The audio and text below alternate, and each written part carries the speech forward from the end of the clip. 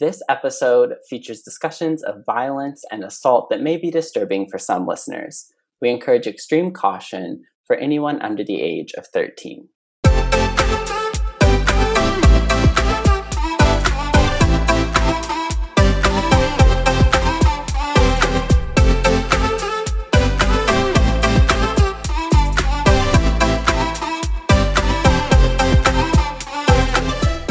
Hello and welcome back to Crime Pros. We are on episode 2. We made it through the first week. That's always the hardest. And I am excited to get into today's case because last week we talked about a case that was solved and we had the answers, and this week we just don't.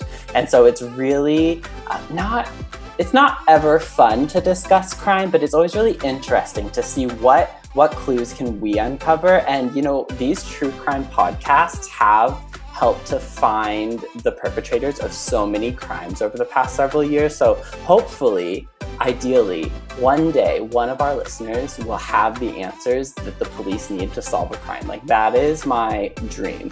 So really excited for our first unsolved case and for our guest today. So today's guest is a digital marketing and PR expert who has a great knowledge of all things social media. And she's a part of that Gen Z generation that has really dominated the space and probably knows more about this even than me. So I'm really excited to welcome Sam Gilby. Hello, Sam.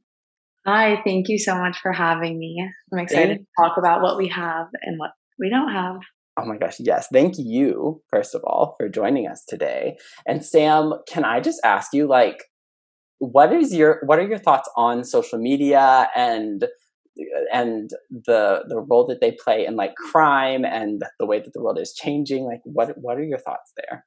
I think social media has almost made it easier to solve crimes and to also make it harder. I think it's opened a world of communication for people who might have never been able to connect before. And, you can put on a front, you can post fake photos. I have friends whose photos have been used to create fake Instagram accounts and try to reach out to others, which can make the world a little bit more dangerous and making more crime.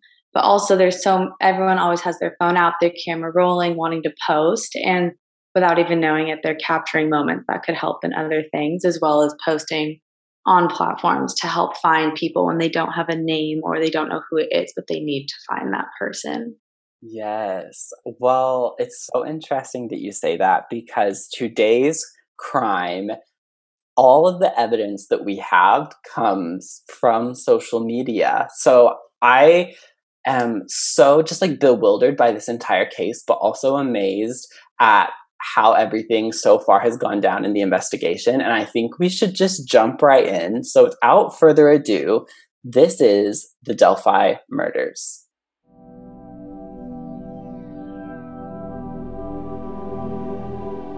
So Sam, where were you in 2017? 2017, I was in my first year of college in Oregon.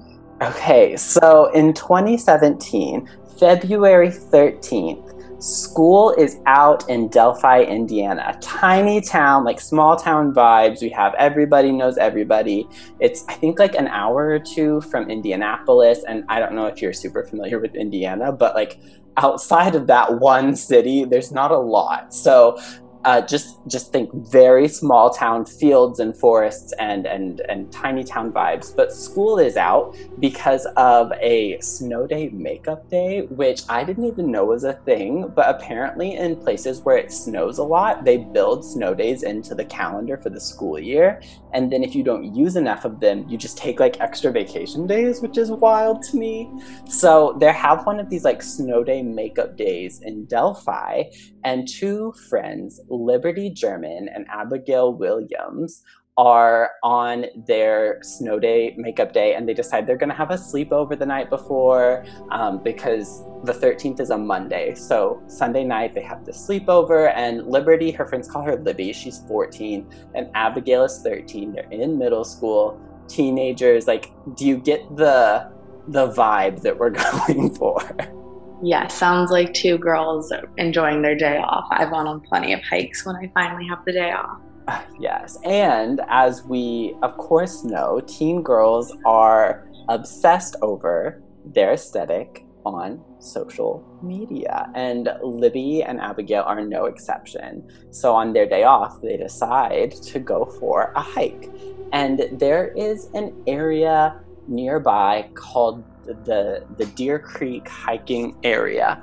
And in this Deer Creek area, there is this bridge called the Moon High Bridge, which is like this old railroad track bridge that goes over this like ravine, and it's really popular for people and like teenagers in the area who want these unique photos for their social media. And Abby and Libby were known for being like little photographers and loving to take pictures and videos, and so they decide they're going to go hiking for the day and just take a few pictures. So they convinced Libby's older sister Kelsey to drop them off in this like Deer Creek? Yes, Deer Creek hiking area around 1:30 p.m. And immediately their friends see them posting on social media, especially Snapchat is like Libby's big platform. And so like her friends are seeing her stories, they see that she's posting. There had also been like other kids from their class and from their school who had been out there that day, and they had been also taking photos and posting. So it's kind of like a thing that everyone is like watching each other take photos in this area this day. And so everyone's watching her stories, and we see posts up until 2:07 p.m. So just about, 40-ish minutes, 40 minutes after the girls are dropped off. That's the last post that we see on Libby's, her Snap story, not Instagram, Snap story. So that's 2:07. Libby's dad shows up at 3:15 to pick up the girls, but they aren't there. And he can't get a hold of them. He calls around, he's calling them, he's calling their, they live with their grandparents. So he's calling grandparents, he's calling the sister, he can't get a hold of anyone. And when this happens to me, like if I call someone and they don't answer, like if I call my mom and she doesn't answer her phone, I freak out. I'm like, what is wrong? I don't know if you do that too. For me, it's more like if one of my parents do call and I'm like in the middle of working, I'm always like, is this an emergency right now? Or are they just calling to tell me something like funny they passed by while driving? Yeah, okay, yes, that's such a good point. And like, if someone calls you a second time, like if I'm at work or something, I might not answer the first time, but then if they call me back immediately, I'm like, oh, I should answer this. I'm the same way. If they're double calling, it's definitely an emergency, but it's also always never actually been an emergency. Yeah, 100%. So I'm sure that's kind of like what Libby's dad is thinking here is like, kind of like you said, like it goes through your head, this might be an emergency, but it's never been an emergency before, so it's probably not. But he keeps waiting, he keeps calling, other people start trying to call, and by 5:30 p.m., they've gotten so worried about the girls that they've stopped calling and they've reported the girls missing to the police. And a search starts immediately. Now, February in Indiana, the sun goes down really early. We're talking like sometimes as early as like 6 o'clock. I remember winter days in the Midwest, like sometimes between 4:30 and 5, you lost sunlight. So the sun goes down really early, and we all know that a search in the dark can be really complicated. And if we think about a search in a hiking area in the Midwest, like you're in the woods, like trees, plants, there's like brush all over the floor, and it's really hard to search.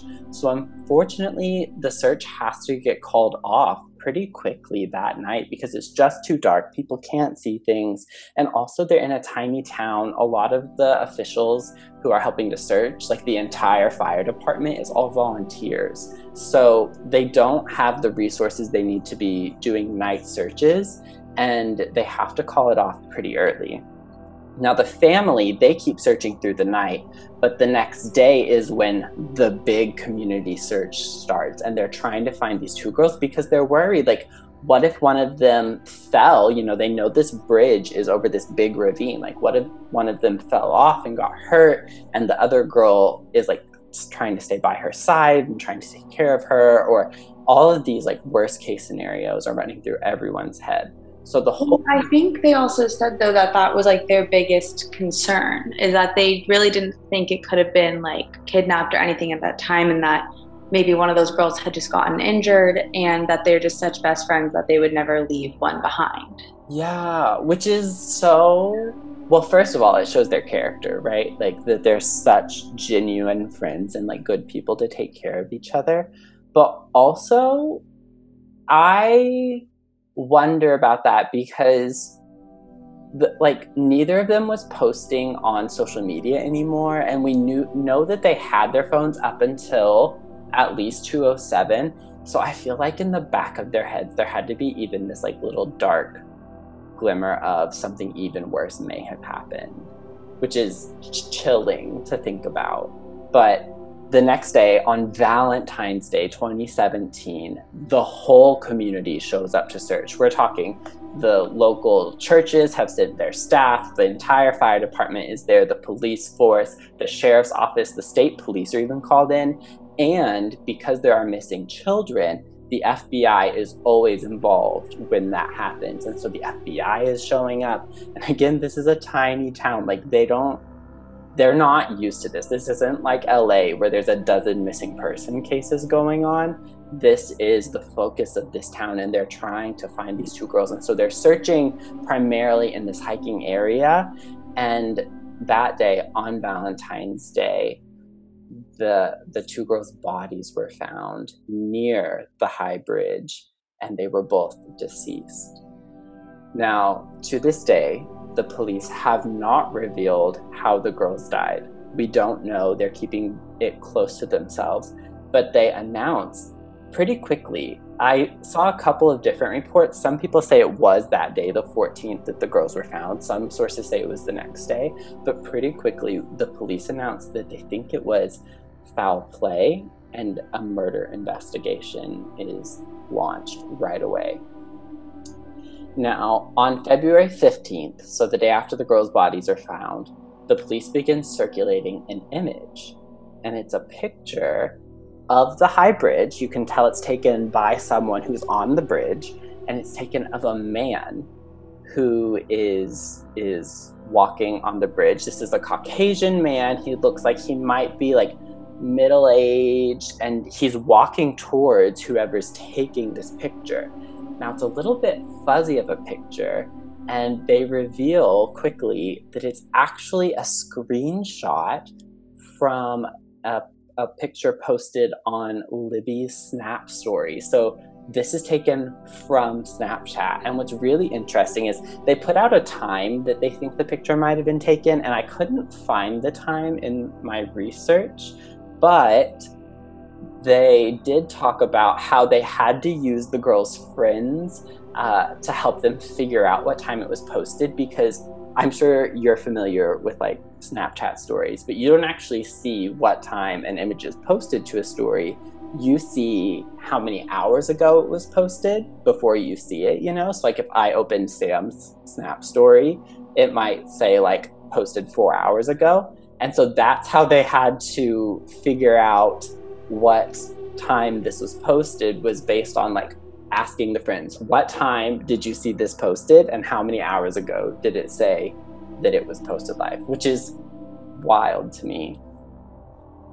I think also when I was doing my research, what was crazy is I believe it was maybe one of their grandmas had stated that both the girls were actually really into like crime and like wanting to go into something like that. So the fact that they were doing these things, they believe actually was them trying to potentially help whoever did start to investigate, like help them put it together. But it does show like, were they doing this and thinking like, oh, we're going to do this and we're going to be fine and we can report him later, or if it was more clues for like when it was later found. Yeah, isn't that wild? So, yes. So when the police, when they announced that this is from Liberty's stories, they acknowledged that this man is their prime suspect.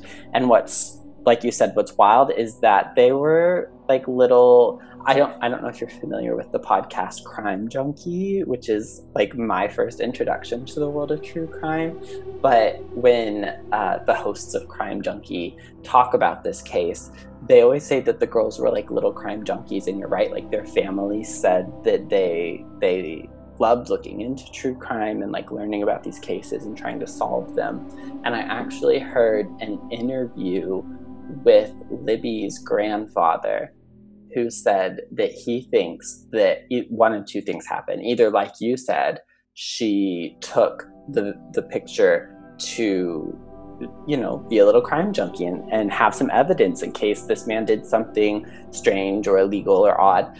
But she also said that, or the grandfather also said that he thinks that she may have been taking it to show to her family, to say this man was acting all creepy at the Deer Creek today. And it's just, it goes to show you like how smart these girls were to have the foresight to take these pictures. Because like, I don't know about you, Sam, but I get in situations all the time where, okay, like I live in downtown Los Angeles. There are a lot of situations where I'm walking down the street and there's just like one other person and I get really uncomfortable, and I'll get my cell phone out and pretend to be on like a phone call, but I never actually think to whip out the camera. So I'm impressed by these girls and their like sleuthing skills. I know my first instinct is always to FaceTime a friend, because I think, okay, if something were to go wrong, at least it's like another set of eyes on me. Yeah. But yeah, to actually have that photo is probably 10 times more useful than like a friend on the phone who really can't do anything in the moment. Yeah. I'm just like taking in just how powerful these actions were. But let's go back to our timeline and the investigation that's ongoing. So this image is released on February 15th, right? 1 week later, on the 22nd of February, the police released the audio that goes with the image. And they revealed that the image is just a still from a video that they have. So now they're releasing some of the audio. And a full disclaimer before we go into what the audio is and says, the police have made it pretty clear that they have more evidence from the girls' social media accounts and from things that their friends saw them posting that they're not making public. So we don't know if this is all of the audio or if there's more videos or anything like that, but we just know what they're releasing. And the police are keeping some things close to home and not releasing some information because they are a little bit worried about like tipping their hand and maybe like warning the perpetrator that they know who he is. So they are keeping some information close to themselves. But on the 22nd, the audio that is released is of a man, they say it's the man in the picture, saying the words, "down the hill." And I don't know if you've heard, I know you've looked into this case a little bit. I don't know if you've heard the audio, but it is chilling. I listened to the audio and it's just terrifying almost. And yeah, it gives you goosebumps to think that you're hearing like audio from a time that was probably, I mean, not probably, was horrible for someone else just in general.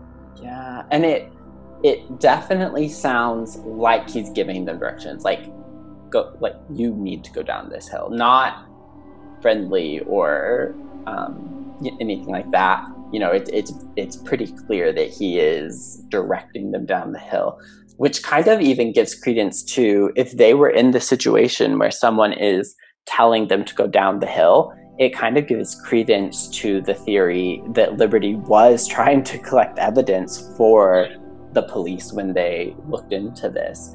So just a side tangent here. There's so many bad things about social media and it gets such a bad rep, but I think this is one of the big benefits. Like you were saying earlier when we started the podcast, like the fact that we can document so many parts of our lives is a big deal and it does so much good. And I think that the way that Libby did it was really smart because she knew that she had other friends in that area that day. Like maybe someone was nearby and if they saw this video, they could come find her or something like that. But it can also lead to some not so great stories, like the time that Kim Kardashian got robbed because she posted a picture of the jewelry she was wearing and people figured out where it was and came and robbed her. So like, it's not all good. No. But yeah, so they released this audio, and then for a few months after that, things are a little bit cold. So this is February 22nd of 2017 that they released the audio, and there's not a lot of developments for a few months. You know, the state police and the local police both say that they have full-time people dedicated to this case that entire time. They're actively working it every day. They do have a national tips hotline coming in, and they are vetting all of the tips and things, but we don't hear a lot until July 17th of that year. And on July 17th, a sketch is released by the police, and it's based on a man that other hikers saw on the trails that day. And while the video of the man that Liberty posted to her Snapchat stories is not, like, you can't see a lot of his face. He's wearing a hat and a big jacket, like he's pretty covered. It seems like this sketch that they released could match him. It is like a middle-aged man. He's got some facial hair, maybe just like a little bit stout, not like a smooth and skinny face. Like, it looks like it could be a match. And so it is assumed to be the same man that Libby took pictures of, and now other hikers are saying that they saw him on the trails that same day, which again, absolutely chilling. Now, for almost 2 years after this was released, very little is made public. We don't hear from the state police a ton. We don't hear from the local police. The FBI pulls out of the investigation. The sheriff and the state police both say that they do still have full-time investigators on the case. But we don't really hear anything until April of 2019. Now it's starting to feel really like relevant, you know? Like, I remember April of 2019 very clearly. I was taking finals in college. What a time. So on April 22nd of 2019, the police call a press conference and they announce new information, and they say that the case is taking a new direction. And one of the things that is included in the new information that they release is the video that they took the still image from. So now we have a video from Liberty's social media of this man on the high bridge walking towards the girls.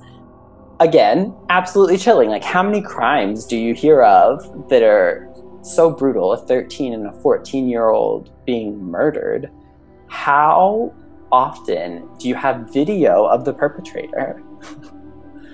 It's crazy, like almost never, which is crazy. But you would also think with having the video, it would make a case easier to solve. Like, I've always assumed if there was hard evidence like that, it would make it easier. And maybe that just comes from always watching, Criminal Minds and stuff like that. But their camera software seems so high tech and crazy.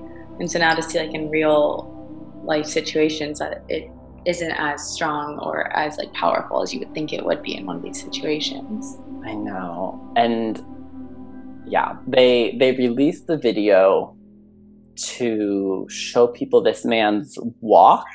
They wanted people to see the walk because they announced at the press conference that they think this is probably a person who knows the Delphi area well.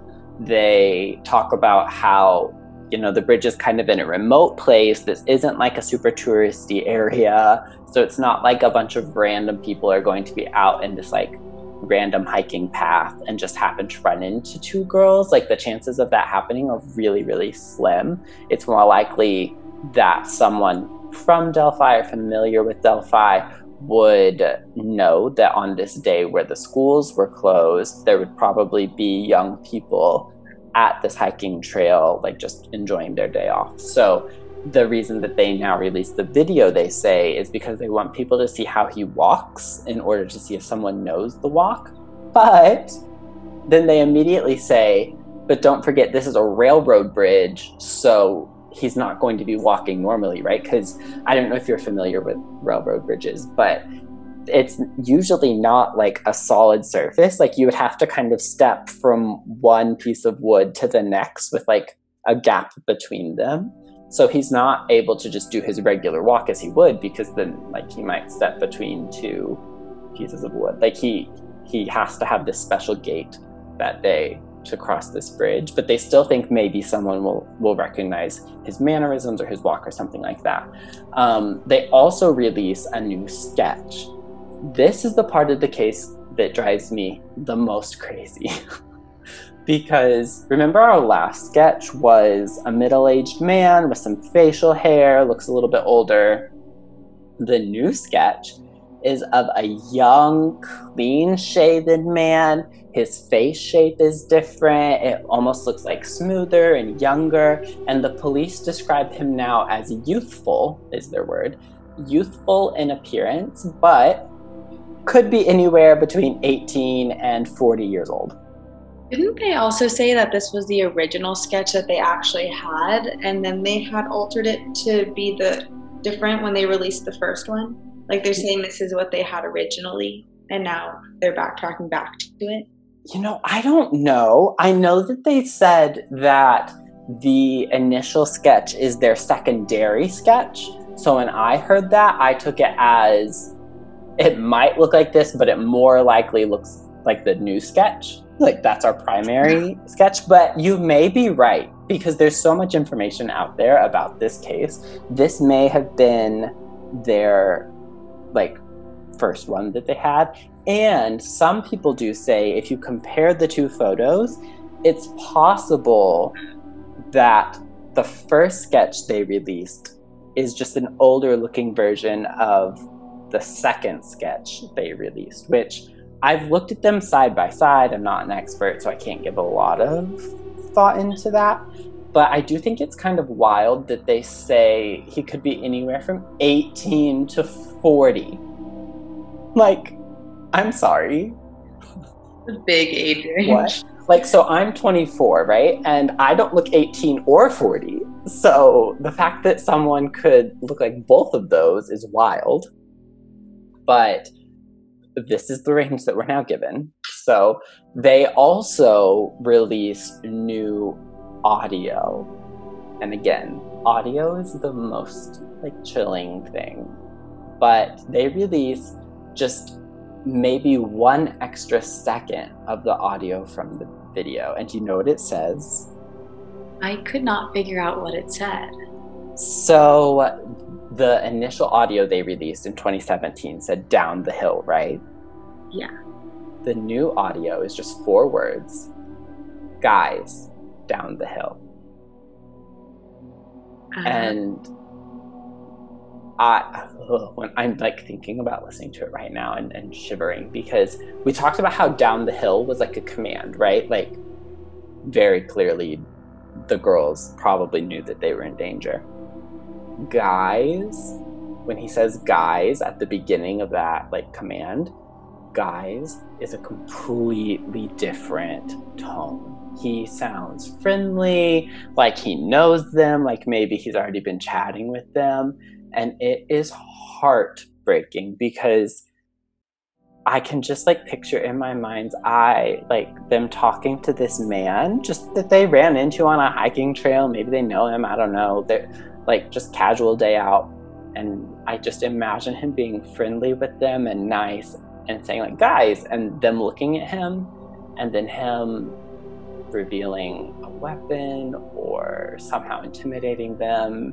And the situation just completely changing. It's like down the hill, like go. That's what I've been wondering too, because you know they always say buddy system, be with someone, and there was 2 of them. So I've wondered if, obviously maybe not the total cliche, but you know how people when you were growing up, it was like if someone asked you to help look for their dog, like never go, something like that. Maybe initially stray from the path or something, so that he didn't feel as like intimidated with a 2 versus 1 or something. Yeah, that's a really good point. And it's just heartbreaking to think about. And also sometimes you listen to these true crime cases and it can be a little bit easy to dissociate with the people involved because, the crime may have been committed in like the early 1900s or something like that. And you think like, oh, this is a completely different time. But like these girls, Abby and Libby, would have been in high school, graduating high school right around now. Like, I'm just heartbroken every time I think about it, and it makes you want justice for them.